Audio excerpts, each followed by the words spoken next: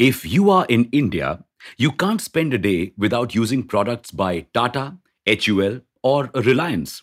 Salt to airplanes, these players produce anything and everything. Everything except having banks of their own. Doesn't this seem strange? Why does India Inc. not have banks of its own? What if we tell you that it came very, very close to having banks, but the RBI has spoiled the party for them? Hi, this is Revolution Read On, a daily podcast where we break down one story from the world of business and finance. Here's your story for today. There used to be a time when India had many, many private banks. But things changed in 1969. About 14 private and commercial banks were nationalized by the government of India. But why was the government required to take such drastic actions? Because these private banks were operating for profit. Now, the hunger for profits is not a bad thing. That's how you prosper.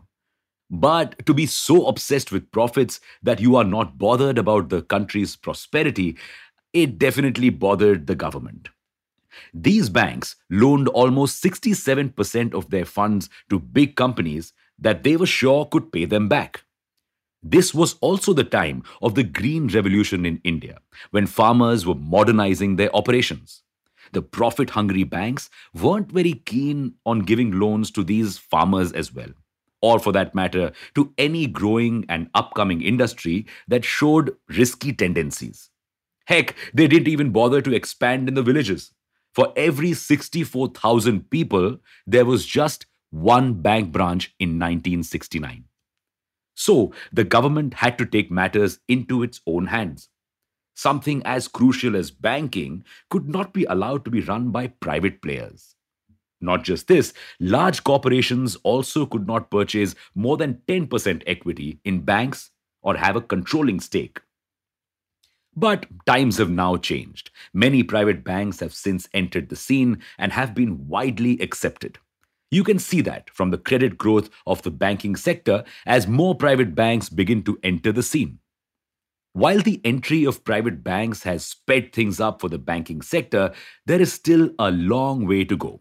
Currently, the asset size of India's banking sector only accounts for 70% of the GDP.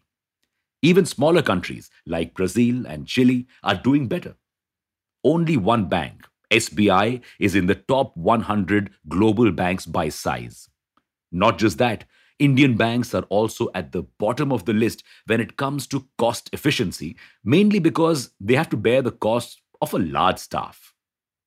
The net pre-tax profit generated by the Indian banks is 0.14 million US dollars as compared to a global average of 1 million US dollars. If the Indian banking system wants to compete with the rest of the world, the stifling restrictions have to be eased.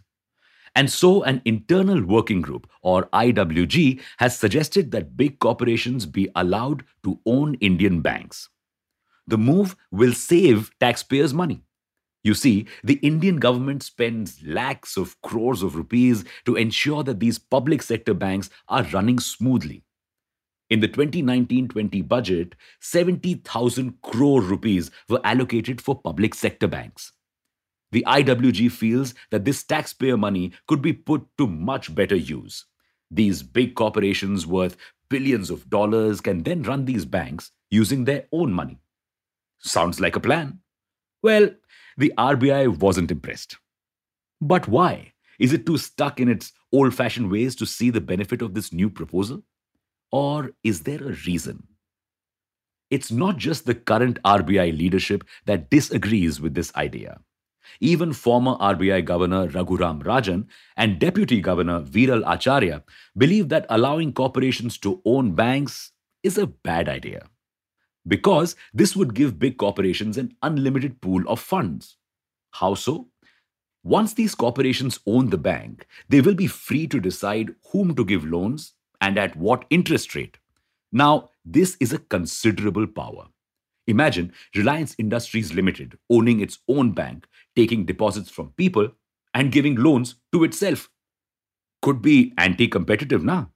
And why just that? Imagine how risky it will get. If the company or the related parties were to declare bankruptcy, who will stand to lose? The common public.